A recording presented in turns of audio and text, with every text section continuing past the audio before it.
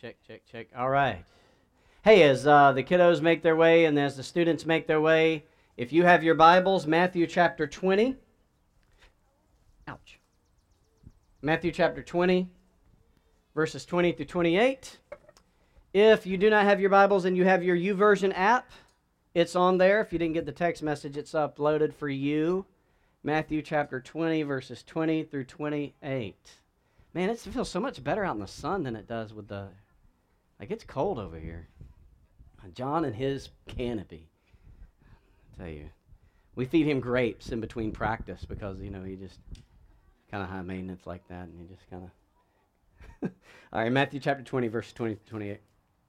Then the mother of Zebedee's sons came to Jesus along with her sons. Bowing before him, she asked a favor of Jesus. "What do you want?" he asked. She responded, "Say that these two sons of mine will sit, one on your right hand and one on your left in your kingdom." First off, I just want to say that I love that a mama had the courage to come to Jesus and ask him to make her boys in charge of things. Like, aren't my sons so cute, Jesus? Aren't they good boys? Yeah. Jesus replies, verse 22, "You don't know what you're asking. Can you drink from the cup that I'm about to drink from?" And they said to him, "We can."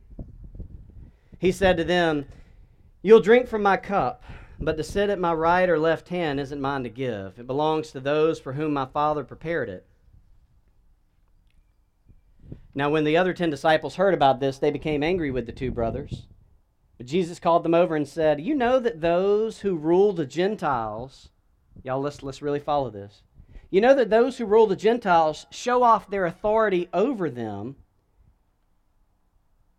and their high-ranking officials order them around. But that's not the way it'll be with you. Whoever wants to be great among you will be your servant. Whoever wants to be first among you will be your slave. Just as the Son of Man didn't come to be served, but rather to serve and give his life to liberate many people." Now, there's a lot we could say and learn from this little section of text. A lot. So many leadership lessons, what to do with power, authority, all that kind of thing. What to do with pride and ego and desire and ambition, good, bad, and different. But it seems to me that Matthew wants to draw us into the knowledge of the God who serves and suffers to set us free. Jesus is God with us to show us God's love, to liberate us from the reign of sin and death into God's kingdom of grace and to share in God's life, both now and forever. Jesus' life of service, his life of service, is God's greatest act of solidarity with our humanity and with us in our suffering. God's solidarity is our salvation. Say it with me. God's solidarity is our salvation. God's solidarity with us is our salvation. Now, when I say solidarity, I mean sharing in another person's situations or feelings and participating in it. Solidarity says, your joy gives me joy and becomes my joy. That's what solidarity says. Solidarity says, your suffering causes me suffering and becomes my suffering. That's solidarity. Jesus wants to serve us and lead us in solidarity toward the goodness, truth, and beauty of God, where we are liberated and healed. As God with us and for us, Jesus wants to serve us so that we can become as God intended. Now, is that good news? Come on, is that a good news? We outside. We're not in the church building yet, so you can let your inner charismatic come out just a little bit. And to do that, for God to liberate us, by divine mystery, God had to come to us, and then he had to become as the reign of sin and death intended. See? He had to come as one of us in order to carry our sickness and share in our sufferings. It was in this self-abandonment, the self-humbling, self-lowering person of Jesus Christ that God, as the divine one, emptied himself by becoming a suffering servant, humbled himself, even to becoming obedient to death, so that our death would become his death, and so that his life would become our life. What am I doing? I'm announcing gospel truths. Y'all see that? Like, these are gospel truths. This is the truth of our faith. But maybe that's part of the problem, is that we're so familiar with the truth of our faith that it loses any kind of practical impact in our lives. And I want to encourage us to move out of that and see this truth of our faith as something less abstract and more concrete and more particular and more practical in our lives. But to do that, we have to sit with the story. We have to sit with the story. Everybody say, sit with the story. So what we have to do, we have to sit with it. It's like 2nd century church leader named Origen said. He posed the question. He said, who among us, or who among those who have read the Gospels, does not know that Christ makes all human suffering his own? Like, Origen is reading the Gospels, and he's like, who can't see this? Who can't see by the reading of the Gospel that Jesus Christ makes all human suffering his own? This is my observation. In Christ, suffering finds healing because suffering finds companionship in the suffering of Christ. In Christ, suffering finds resolution because suffering finds glory in the suffering of Christ. It's in the suffering of Christ. See, in Christ, suffering finds healing because suffering finds hope in the resurrection of Christ. But hope cannot be found unless suffering first visits. In Christ, suffering finds defeat. It's like Greg Boyd once said, the cross wasn't so we could walk in the power of the resurrection. The resurrection was so we could walk in the power of the cross.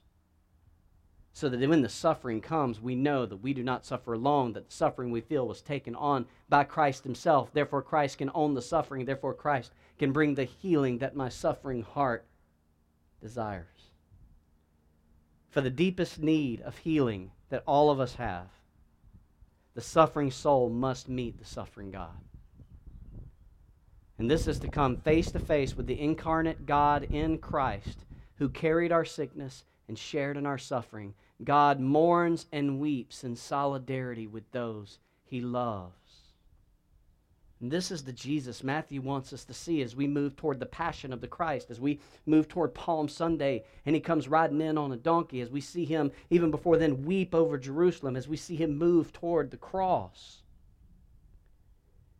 Matthew wants us to see that God's godness finds its meaning and power for us in the context of human history and his embodied engagement with humanity, and it results in his togetherness and solidarity with all of us. God is God for us. Say, God is for me. Say, God is for us. Come on, say, God is for you. God loves us. God welcomes and embraces us with compassion. Compassion. I've talked about this before, and I was looking it up actually, and I talked about this same kind of thing about a year ago. It's the kind of thing I think we need to revisit from time to time. Remember, compassion in the biblical language means to be moved in the inward parts. That's what the biblical language means. It's to be moved in the visceral organs or the bowels. It's a gut-level sympathy we call empathy, because empathy is a biblical notion. It's what the Bible calls compassion, and to show compassion is to show care. And the word for care is this old Saxon word that is translated, that is kara, and it means to lament or mourn or share at another person's pain. To show compassion is to share in the suffering of another person. It means to share, to suffer with, kapasio, to suffer with. All forms and expressions of compassion are forms of care. And Matthew wants us to see that when Jesus is moved with compassion, Jesus is then participating in the pain and sharing in the suffering, and he's entering into the experience of the brokenness. That's why Matthew tells us, moved with compassion. It doesn't say Jesus felt sorry for him. Matthew wants us to see that Jesus is moved with compassion. He is suffering with their suffering. This is God's solidarity with us, and God's solidarity with us is our salvation. And since we know about suffering and that it can't last, And since we know about Christ and that He's at the work in the midst of the suffering, the question when it comes to suffering and the things we see this week and the things we saw months before and the things we're going to see next week and the week after, the question is, what do we do about it? And here's the thing. We first have to realize what people often do about it. What society tempts us to do is to retreat and hide from the suffering. When we do that, we just avoid it, dismiss it, or deny it. Even like when we come to church, we say, I don't want to come to church and have to hear about the suffering. I just want to come and feel better about my faith and feel better about life. And I say yes and amen to that. But I say yes and amen to that only if first we are honest with the suffering that's happening. Because only when we're honest with the suffering that's happening can our hope be real. Otherwise, our hope's imagined. Some form of escape. Society wants to dismiss and retreat and deny the suffering that people feel, especially when the suffering is rooted in things like injustice. And see, here's the problem. When we just avoid the suffering and dismiss it or deny it, the seeds of greed, the seeds of the pride of life, of violence, of fear-mongering, of power-grabbing, and injustices of all kinds are planted then in the soil of the fields tended by the rain of sin and death, and all it grows is more suffering. When the church doesn't name things, nothing gets uprooted. What grows is more suffering. Neighbors that are suffering go on ignored in their suffering. The vulnerable who feel forgotten are forgotten or at worst disregarded, as well as their past generations of suffering. It becomes the survival of the fittest, the survival of the richest, the survival of the privileged. And the tragedy is we may be tempted to do the same, except just in a different way. As Christians, we are just as easily tempted to retreat from the suffering of others to pray about it. Thoughts and prayers. I'm for prayer. Just want to be clear. Pro-prayer. But we are called to prayerfully serve our neighbors in their suffering, rather than turn from our neighbors in their suffering just to pray. When we serve our neighbors in their suffering and refuse to ignore it, we best embody the ministry of Jesus, because that's what He did. Listen to the text. Listen to the text, Matthew chapter 20, verse 26. Whoever wants to be great among you will be your servant. Whoever wants to be first among you will be your slave. Just as the Son of Man didn't come to be served, but rather to serve and to give His life to liberate many people. Jesus entered into the suffering of the leper, suffering, and healing happened. Jesus entered into the suffering of the prostitute, shame and mercy happened. Jesus entered into the suffering of the hemorrhaging woman's debilitating sickness, and liberation happened. And we know this, don't we? We know this. We know that even as you and I have suffered, Christ has promised to share in that suffering with us. We may have forgotten, but we know that this is a gospel truth. And when we have come to know that the Son of Man who came to us as God with us to serve and to give His life to liberate us, we know then the compassion of Christ that is found on the cross. God's solidarity with us has been shown to us when God came as the suffering servant and took on our suffering. Let us follow the suffering servant into the suffering of others as servants. And when we do, the love and compassion of God breaks through, and we're all changed, y'all. We're all changed. Because God has promised that in due time, God will turn mourning into dancing. And who likes to dance alone? I mean, you've seen that person. Just kind of dancing alone. I mean, we feel bad for that person. God wants us to dance together. But to dance together, we have to mourn together. So where do we begin? So here's the thing. I'm not calling this some actionable thing because I don't know where it starts, because everybody's suffering is different, has to be contextualized. But this I can say, sometimes this whole thing of entering into the suffering of others as people who are finding healing in the suffering servant, it begins with one word, solidarity. Everybody say solidarity. It's choosing to enter, choosing to enter. Everybody say choosing. See, that's the word, choosing to enter into the joys or suffering of others with them. I think that's why Paul said in Romans chapter 12, verse 15, Romans 12, verse 15, rejoice with those who rejoice, and what? Weep with those who weep. Now, let's notice what Paul didn't say. Okay?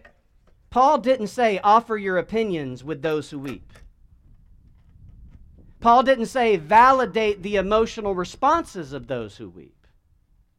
Paul didn't say explain away the circumstances that created the suffering with those who weep. Paul didn't say argue for another side with those who weep. You know what Paul said?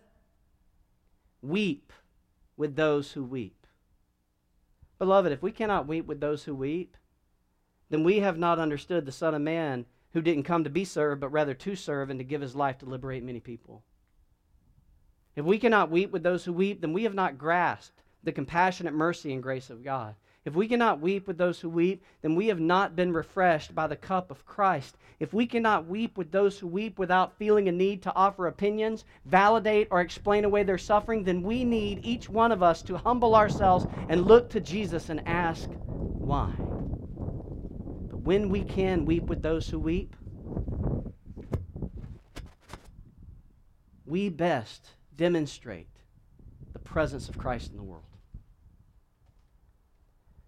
Now, I've been asked several times the past couple of years especially why I and our church's leadership, shepherds and staff, continue to make space in large gatherings to acknowledge certain events and atrocities that happen in society, like we did earlier.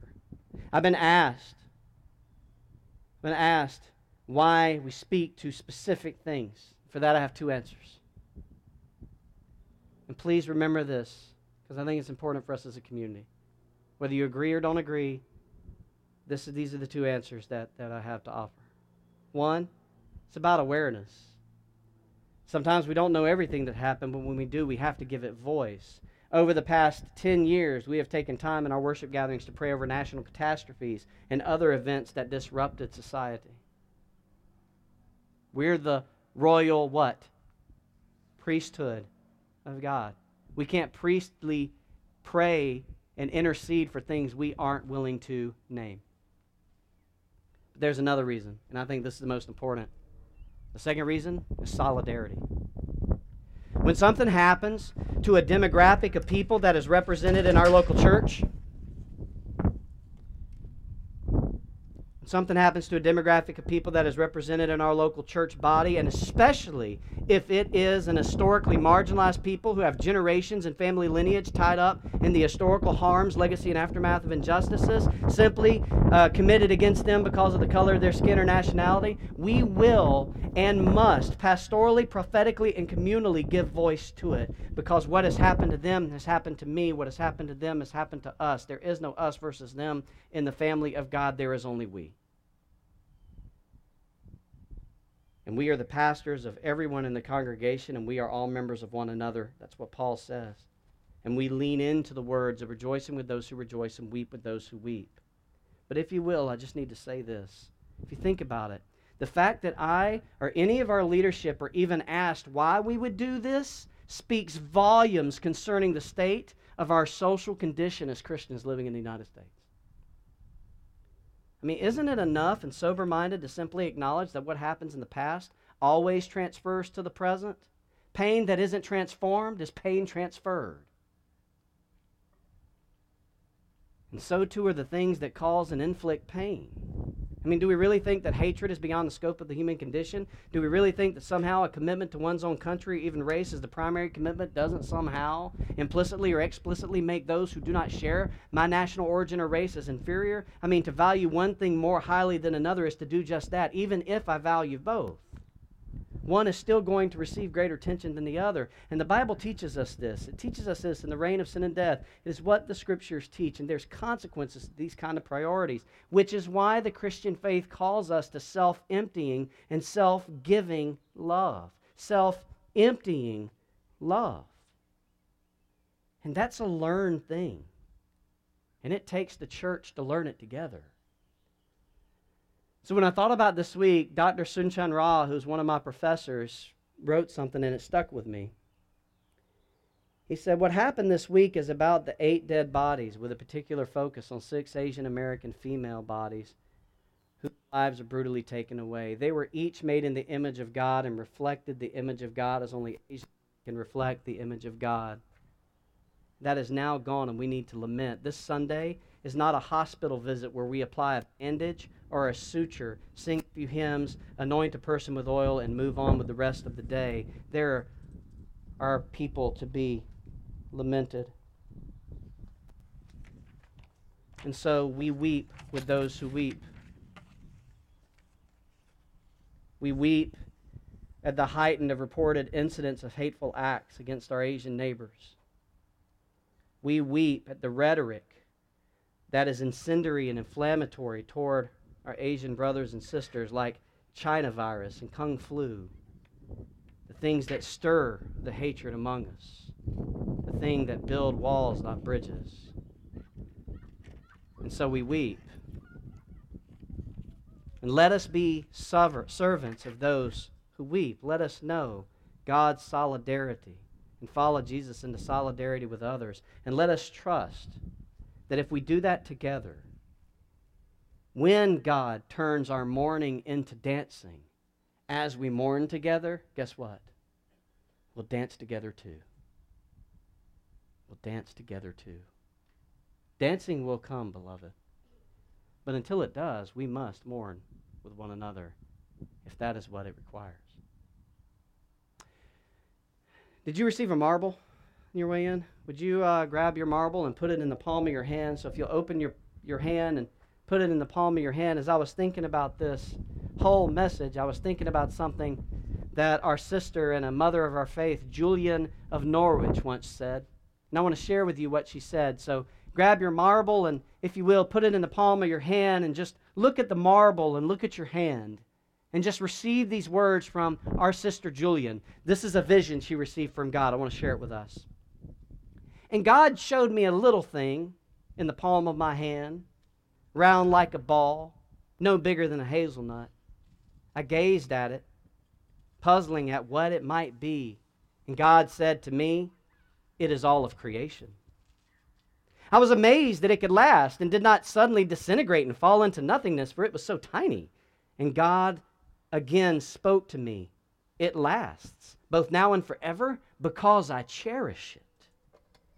And I understood that everything has its own being, owing its being to God's care and love. We need to realize the insignificance of creation and see it for the emptiness it is before we can embrace the uncreated God in love.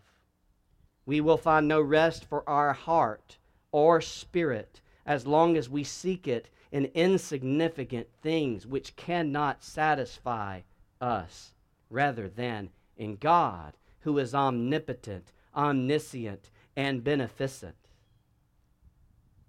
He is our repose, and He desires to be known, and is pleased that we should rest in Him, for nothing less than Him can satisfy us.